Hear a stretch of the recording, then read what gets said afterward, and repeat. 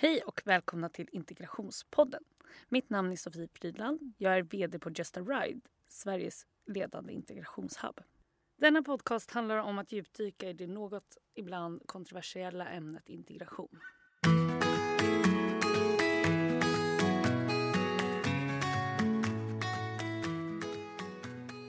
Och då har vi Integrationspoddens nästa gäst här idag. Och det här är en kille som jag har fått äran att höra ett flertal gånger. Han brukar presenteras som en person som äter statistik till frukost. Han jobbar med den här frågan dagligen i princip och är enligt mig den bästa omvärldsbevakaren när det kommer till just migration och integrationsfrågor. Så varmt välkommen William Skoglund. Tack så mycket. Och vi brukar börja varje podd med några snabba frågor så jag tycker att vi rullar igång direkt. Känner du dig redo? Född redo. Härligt. Då kör vi igång. Vad var ditt första jobb? Mitt första riktiga jobb var som hållbarhetskonsult på PVC. Och mitt första jobb var som möbelmontör typ i Norge. Vem är du med en mening? Högfungerande autist brukar mina kompisar kalla mig. Men jag vet inte om det är det mest träffande. En 28-årig yogatok från Stockholm som brinner för integration och göra världen bättre på bästa möjliga sätt. Det låter som en härlig person tycker jag. Ditt bästa tips till någon som är arbetssökande? Att söka många jobb. Har du någon dold talang? Ja, jag är faktiskt väldigt bra på att stå på händer. Upp till bevisen tror jag. Absolut. Vad är det första du skulle ändra i Sverige eller försöka ändra i Sverige om du blev statsminister? Om jag blir statsminister? Oj, vilken härlig fråga. Jag får väl svara i linje med datakillen igen. Jag får lite mer nyanserad och evidensbaserad politik hade jag tyckt var härligt att se. Vem är din idol? Min idol, det är någon person som inte så jättemånga känner till, men Nick Boström heter han. Det är en filosof. Om du fick välja 3 personer du skulle kunna käka middag med, döda eller levande personer, vilka 3 skulle du ta med ut på den här middagen? Oj, nu blir det så här ultranördigt svar igen. Jeremy Bentham hade fått sitta där tror jag. Och sen så hade, det hade varit kul att ha någon lite mer aktuell också. Alltså det är tråkigt men Obama hade ju varit riktigt mäktigt. Michelle eller? Nej, bara faktiskt. Ja, men det är bra, det är bra kontrollfråga. Men så tråkig är jag. Och sen så ska vi dra till. Men jag tror Nick får en plats också faktiskt. Det hade varit mysigt att få tjabba lite. Det känns som att ni skulle prata om många spännande världsproblem. Det tror jag vi hade gjort faktiskt.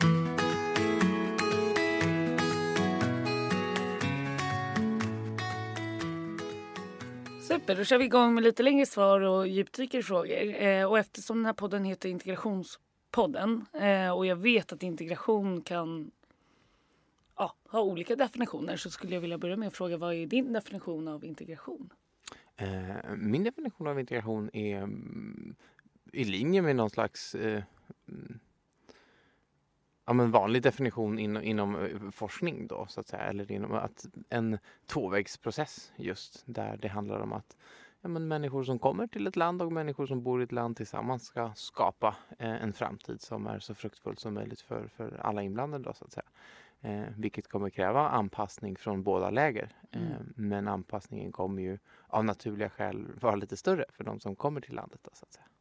Tanken med det här avsnittet är att vi ska spricka hål på lite myter som folk har. Och en första myt som jag vet att vi har pratat om tidigare är liksom integration versus migration.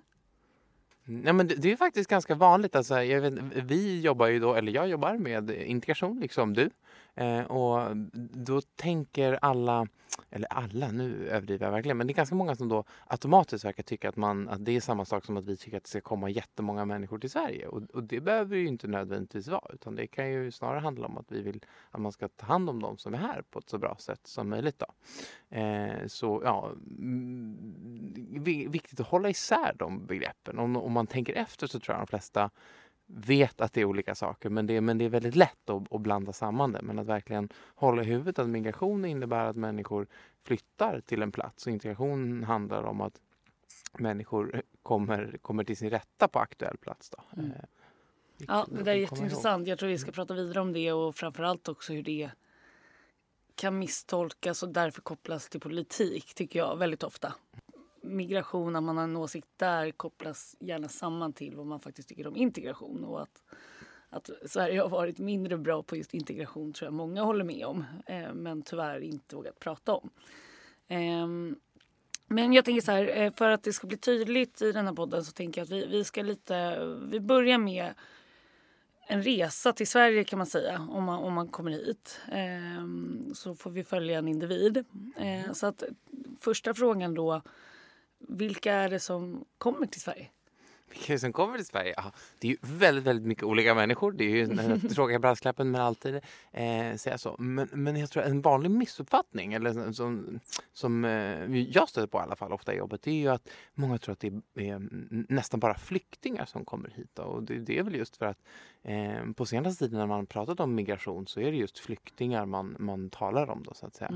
Men det är ju en ganska liten del av både jordens migranter och Sveriges migranter då. Så om man tittar globalt så räknar FN med ungefär 260 miljoner internationella migranter i världen. Alltså människor som bor på en plats eller i ett land där de inte är födda. Och av dem så är den absolut största gruppen någonting man kallar worker migrants då.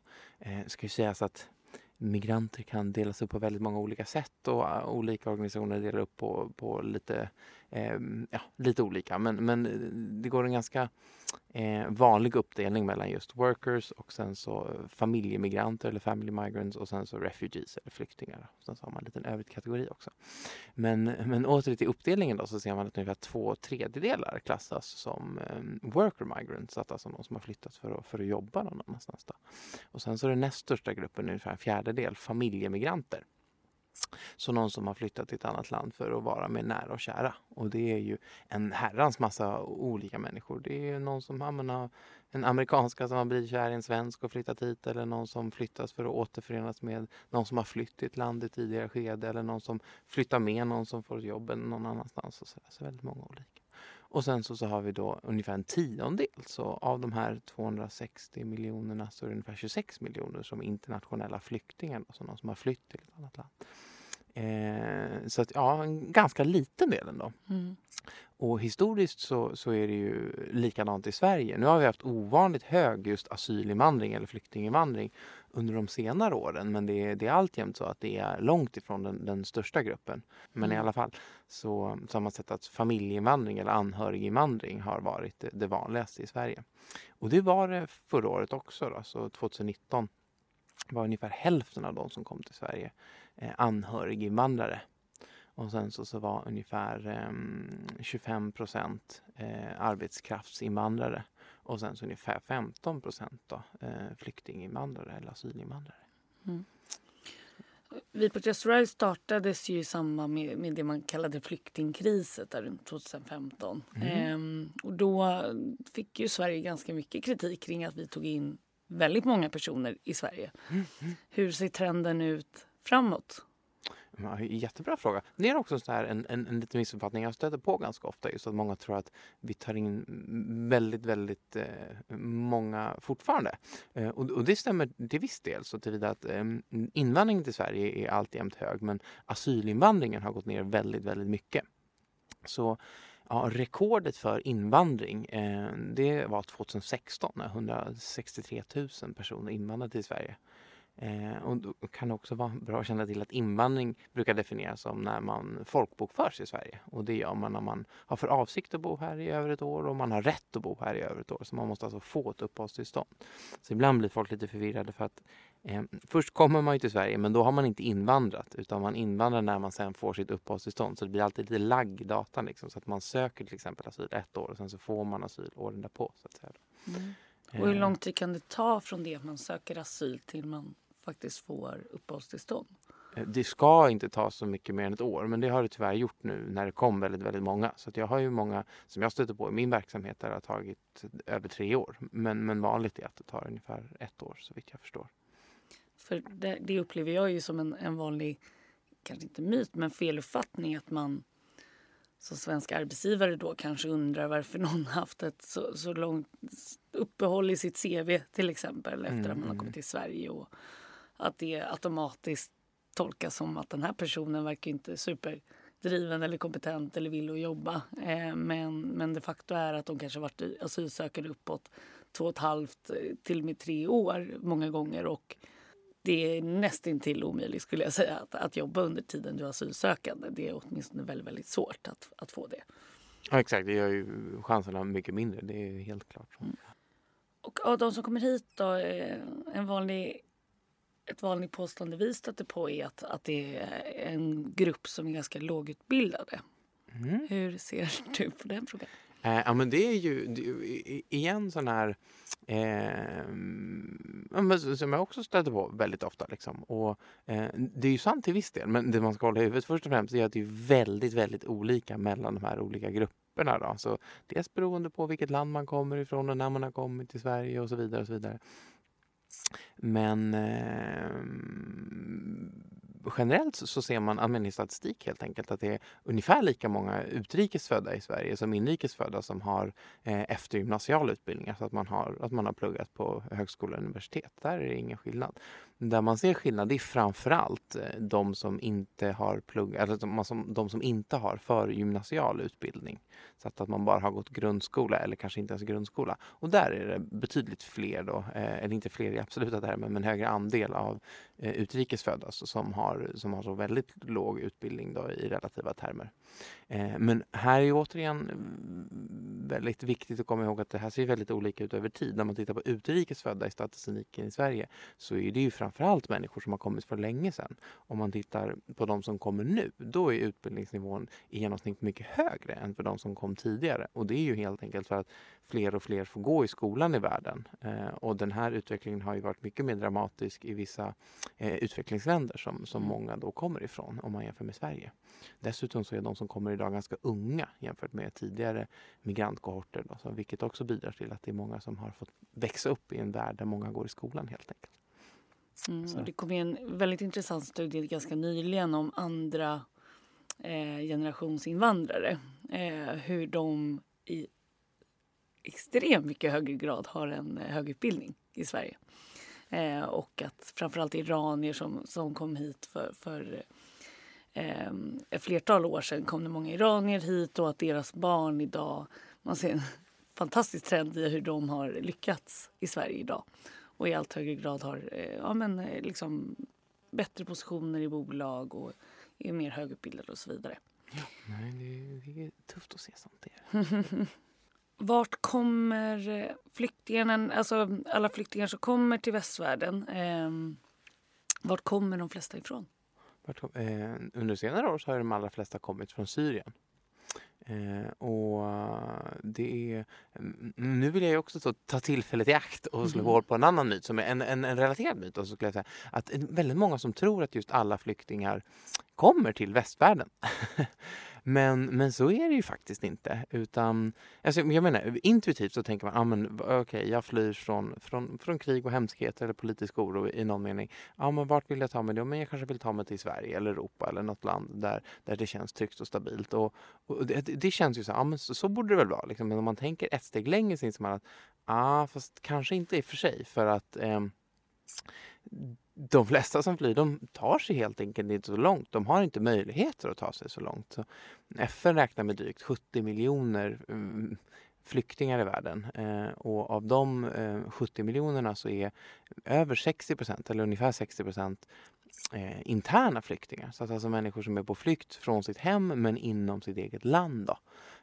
Och sen så är det av de som tar sig över en landsgräns så är det den absoluta majoriteten människor som bara precis tar sig över gränsen till ett grannland. Och sen så har man ungefär 10% som tar sig till ett rikt land i väst då, skulle man kunna kalla det lite förenklat. Om man vill göra det mer begripligt eller lite mer åskådliggöra så kan man tänka Syrien då, som vi sa, det land som flest människor är på flykt inom och ifrån.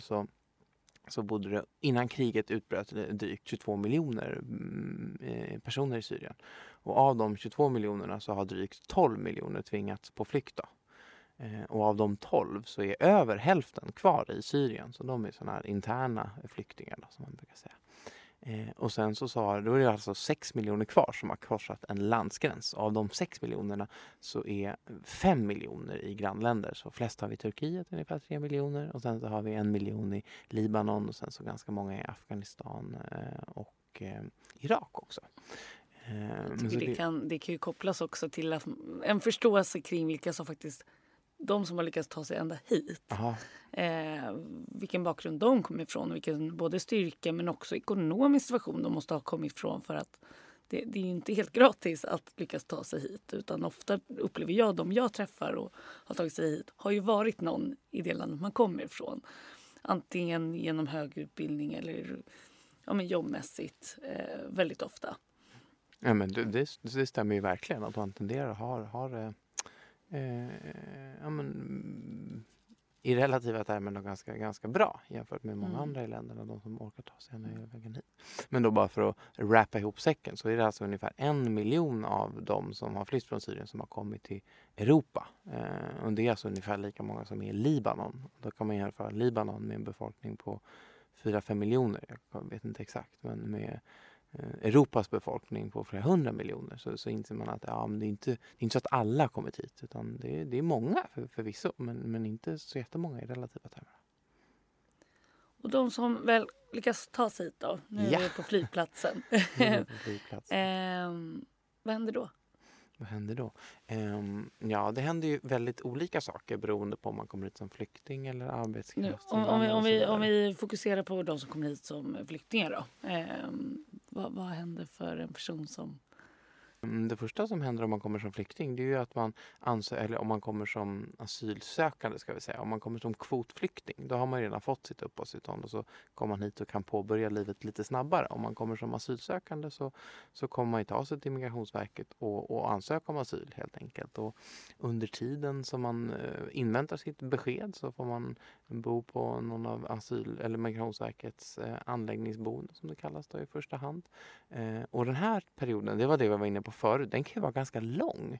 Och där är man lite i limbo då. Som du sa, det är nog många som tycker, vad är det här för latmask ungefär? Får man känsla av att vissa tänker ibland. Men det är väldigt svårt att få ett arbete.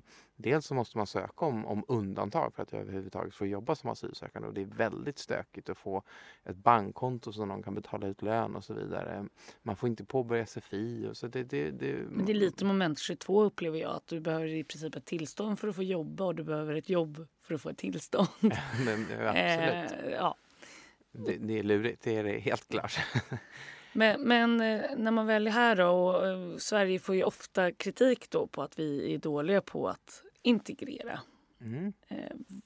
Vad säger du om det påståendet? Vad säger du då? Ja, men nu ni börjar känna mig nu. Nu vet ni att nörden... Alltså jag tycker att det är ett väldigt konstigt påstående. För att det är inte så att integration är ett enhetligt begrepp. Så det beror på vad man menar med integration och vilka aspekter av integration man tittar på.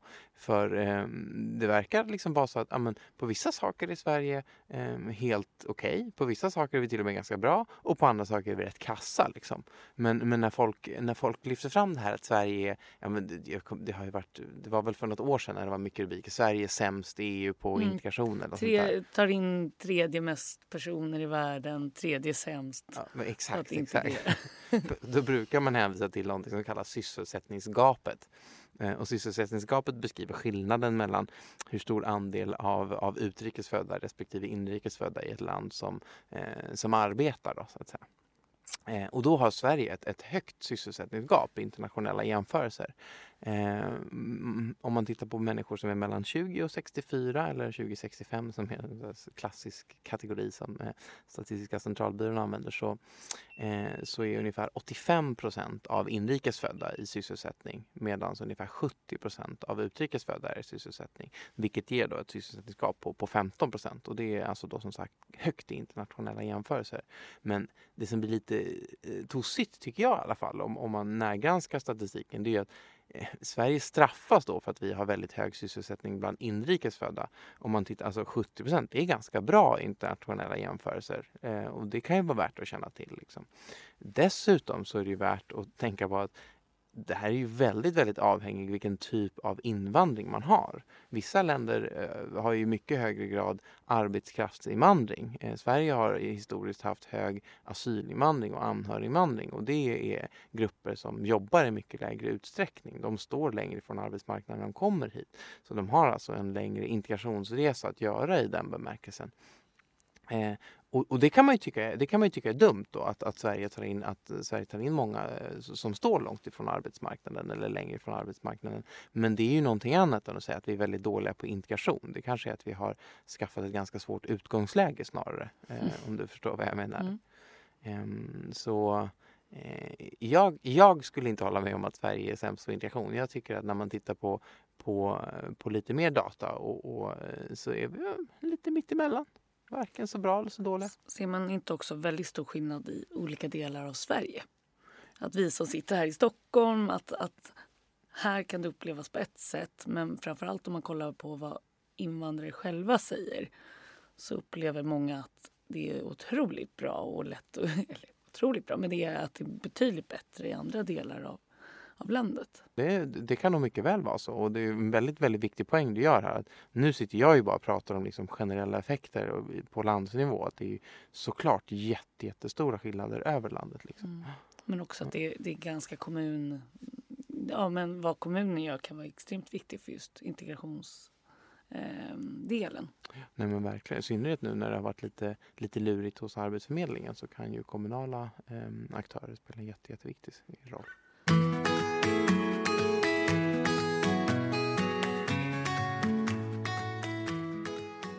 Men fortfarande, vi får ju även extremt mycket kritik kring att all denna invandring kostar Sverige mycket. Ja, och här är ju återigen så här, kanske kostar en del. Liksom, väldigt, väldigt svårt att säga. Det finns...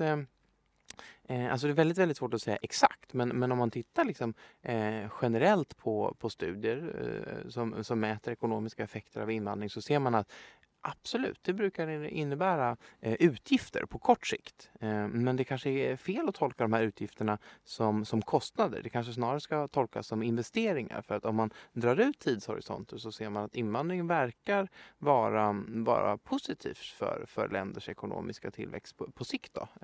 Så att liksom aggregerat så är det någonting positivt. Och det verkar framförallt höra samman med en föryngring av arbetskraften. Alla känner nog till att vi blir äldre och äldre i Sverige, och om det inte vore för invandring så hade den demografiska pyramiden sett väldigt ogynnsam ut ur ett liksom nationalekonomiskt perspektiv. Men då kommer migranter hit och i arbetsför ålder och kan förbättra den konjunkturen lite. Och sen så helt enkelt att det kommer ny arbetskraft liksom, som kan fylla viktiga kompetensglapp i Sverige. Då. Och jag tycker det är fantastiskt att få höra lite positiva aspekter av en fråga som tyvärr, upplever jag också i media, plockas upp som negativ. Men med det sagt så ser vi ju trots allt att vi har en enormt stor grupp som fortfarande inte har fått ett första jobb i Sverige. Man ser efter 10 år så är det fortfarande 50% som fortfarande aldrig haft ett första jobb. Vad tror du, och liksom utifrån den data och hur man faktiskt gör en lyckad integrering, vad har vi misslyckats med? Stor fråga. Ja, nej, exakt. Jättestor fråga. Men jag tror att det viktigaste poängen, eller i min känsla i alla fall, att det finns en nationalekonom som heter Mauro Scocco som har uttalat sig i den här frågan. Jag tycker han uttrycker det väldigt, väldigt bra. Man måste lyfta blicken från den lilla integrationspolitiken till den stora integrationspolitiken. Att ofta så blir det väldigt, väldigt mycket tjat om så här små nischinsatser som ska vara så här, nu ska vi ha den här satsningen för att få just utrikesfödda jobb eller få den här gruppen av utrikesfödda jobb. Men jag tror att det är viktigare att inse att integration kräver att vi ägnar oss åt den stora integrationspolitiken, att vi tillser en dynamisk arbetsmarknad, att vi har en välutbildad arbetskraft, att man har att det är lätt för företag att anställa människor, att man har schyssta anställningsvillkor och så vidare, att man mer lyfter blicken och tittar på de här stora frågorna. Det här är människor som ska ingå i den svenska arbetsmarknaden. Det är inte några konstiga aliens som vi behöver specialinsatser för bara då. Det är ju såklart en del i det, men att våga lyfta blicken tror jag hade varit väldigt, väldigt, väldigt, väldigt bra då, helt enkelt. Ja, så det hade väl varit det viktigaste tror jag. Så. En annan upplevelse som jag stötte på är ju att många sitter lite och väntar på att det här ska bli bättre. Jag vet inte om man väntar på politiker eller på stora arbetsgivare och så vidare. Vad kan man som privatperson göra i Sverige för att göra att integration kan vara lite enklare för personer som kommer hit? Mycket här frågan. Ja, men det där är ju väldigt, väldigt bra poäng. Det känns som att det är ganska många som sitter och så pekar man lite på någon annan och säger kommunen är dålig, eller arbetsförmedlingen är dålig, eller företagen är dåliga som inte vill anställa någon, eller politiken är dåliga som politikerna är dåliga. Men att det är ganska få som tittar och pekar på sig själva. Nu är jag lite dålig. Här sitter jag och inte gör någonting. Liksom. Men för det finns ju massa spännande grejer man kan göra. Och jag tror att en viktig sak är att se till sig själv och sina resurser. Så, men vad har jag som jag kan erbjuda och vad tycker jag är kul? Vad skulle jag liksom vilja engagera mig i? Om man arbetar på ett stort företag så kanske man kan lobba för att man ska ta in en praktikant på företaget. Eller att man till och med sitter i den sitsen att man har anställningsansvar och då kan lägga i en extra växel för att hitta utrikesfödda och anställa. Om man mer då som privatperson vill engagera sig i någonting så igen, så om man har relevant yrkeserfarenhet från någon sektor så skulle man ju kunna anmäla sig som mentor. Det finns många mentorprogram. Vi har ett bland annat. Men utan att tala egen sak så liksom hjälpa någon att ta de steg som man behöver för att komma in på svenska arbetsmarknaden. Om man inte är intresserad av arbete utan snarare vill liksom lära känna och öva svenska med människor så finns det ju massa möjligheter att göra det. Att anmäla sig som kompis till någon eller att helt enkelt gå och hjälpa till på ett språkcafé eller något i den stilen. Om man tycker att det är väldigt kul att sporta så se till att den idrottsklubben du är engagerad i öppnar upp för nya i Sverige. Det är så här, du förstår vad jag menar. Att man börjar med dig själv och utgår från vad du kan hjälpa till bäst och vad du tycker är roligast. Liksom. Ja, och jag skulle vilja lägga till för att vi har också med tidigare gäster pratat just om att man kan göra olika inkluderingstest och så vidare för att se vad man själv kan göra. Men lite för att koppla bort, jag menar du och jag brinner för det här. Vi jobbar med det här och tycker att det är en självklarhet att man ska både offra fritid och annat för att hjälpa personer som kommer hit och har varit igenom många gånger någonting fruktansvärt. Att det är självklart att man bör lägga lite tid på att hjälpa folk att integrera. Men de som kanske inte är lika övertygade om att man ska göra det så skulle jag vilja lyfta även lite what else is it in for me liksom. Och till exempel som företags eller entreprenör eller så vidare att här kan du faktiskt hitta personer som har en fantastisk erfarenhet där du kan ta del av en subventionerad anställning. Det vill säga att du betalar faktiskt mindre för någon med mer erfarenhet än vad du kanske hade gjort om du hade direkt gått på din kompis från det svenska universitetet. Men också Ja, men de här små sakerna kring att åtminstone se till att när ni rekryterar eller när du är med dina bekanta och privata och så vidare, att åtminstone se till att man inkluderar, att man ser till att man har en fördomsfri process där man ger alla samma chans. För att jag tror att det är så lätt att vi, speciellt i rekryteringssammanhang, kollar åt andra hållet för att vi inte har tid att förstå kanske hur är universitetet i Damaskus. Och därför väljer jag en svensk kandidat för att det är enklare att åtminstone ta det ansvaret, tycker jag. Ja, väldigt, väldigt många bra poäng. Jag håller verkligen med.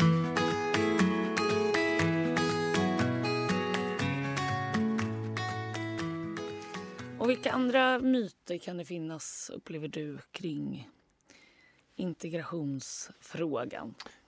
Vilka andra myter? En sån här väldigt vanlig myt skulle jag säga. Alltså, det är bara killar som invandrare, är det ganska många som tror då. Och faktum är att om man tittar totalt sett så är det väldigt 50-50. Liksom. Och den här föreställningen kommer nog från att det är olika i olika invandrargrupper och har liksom varierat över tid också då. Och när man är asylinvandring brukar vara dominerat av killar. Och det har varit så särskilt tungt de senaste åren. Och i och med att det här har tagit upp väldigt mycket liksom då, space i media framförallt, så drar många slutsatser att alla är invandrarkillar, men så är det inte. Det är 1 miljon killar och 1 miljon tjejer ungefär i Sverige då, som är utrikesfödda. Och det beror på då också att killar kommer som asylsökande eller asylinvandrare först, och sen så kommer ofta kvinnor som anhöriginvandrare i ett senare skede. Och sen så i arbetskraftsinvandring så är det också lite fler killar som kommer, men man ofta med sig familj där, så att det blir en utjämnande effekt också. Och en fråga där om du vet det. Kalla fakta kom ut med ett avsnitt här ganska nyligen kring kvinnor som invandrar i Sverige och hur man i mycket högre utsträckning har tuffare att komma in på arbetsmarknaden. Har du några idéer eller data kring varför det ser ut just så? Varför är det tuffare för kvinnor att få jobb? Jag vet faktiskt inte. Det är en väldigt, väldigt bra fråga. Tänk på utbildningsnivå och liknande. Ser man en stor skillnad där mellan män och kvinnor? Ja, men det här är ju verkligen inne på någonting. Jag tror dels utbildningsnivå och yrkeserfarenhet från hemlandet. Att många kommer från samhällen där kvinnor inte i lika hög utsträckning deltar på arbetsmarknaden då. Så att man har en längre startsträcka så tillvida. Och sen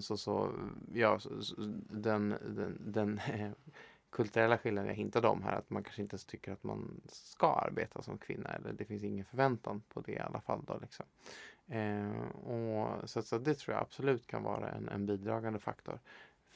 Fast också en myt, tror jag, att många kvinnor som faktiskt tar sig hit vill jobba. Ja, absolut. Det är jag alldeles övertygad om. Och det ser man ju också både bland kvinnor och män faktiskt, att det sker en otrolig tillvänjning, eller liksom, vad ska man säga, man får mer och mer svenska värderingar då. Det finns en superbra rapport från World Value Survey här som har tittat på just det liksom. Så att saker som jämställdhet i Sverige ligger väldigt i framkant. Det är uppenbarligen så att många av de som kommer hit inte har samma värderingar i det avseendet när man kommer hit. Men efter inte så många år så sker det ändå otroligt, liksom, kommer man ikapp väldigt mycket. Det är ju ganska häftigt, tycker jag. Liksom. Men som du säger, det är ju absolut så att många kvinnor vill arbeta när man kommer hit och när man ser att det är möjligt. Och det får faktiskt fram i den studien också, vilket jag tyckte var väldigt coolt. Just att kvinnor var några av dem som tyckte, eller alltså kvinnor som stod långt ifrån arbetsmarknaden var några av dem som tyckte att det var allra härligast att ha kommit till Sverige, just för att de fick helt andra möjligheter här än vad man hade haft i ett hemland. Vilket jag tyckte jag var ballt. Kul. Så roligt att ha det här och roligt att få lite data kring saker som jag tror många tror och tycker kring och faktiskt höra hur det faktiskt ser ut, det vi åtminstone kan se. Så tusen tack att du ville komma hit. Tusen tack för att jag fick komma hit, jättehärligt.